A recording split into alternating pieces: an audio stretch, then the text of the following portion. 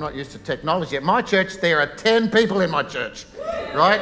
So I don't even need a microphone. It works perfectly fine. We have no musicians. I've got the laptop there, a press play, and off we go, right?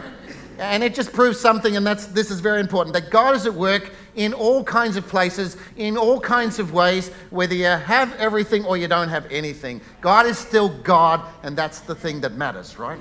And that's what I hope for the kind of thing that you'll hear this morning from me, is that what I love the service this morning. What really got to me was this fact that we have a relationship with God. That's the fundamental bottom line. And it's that relationship that changes us.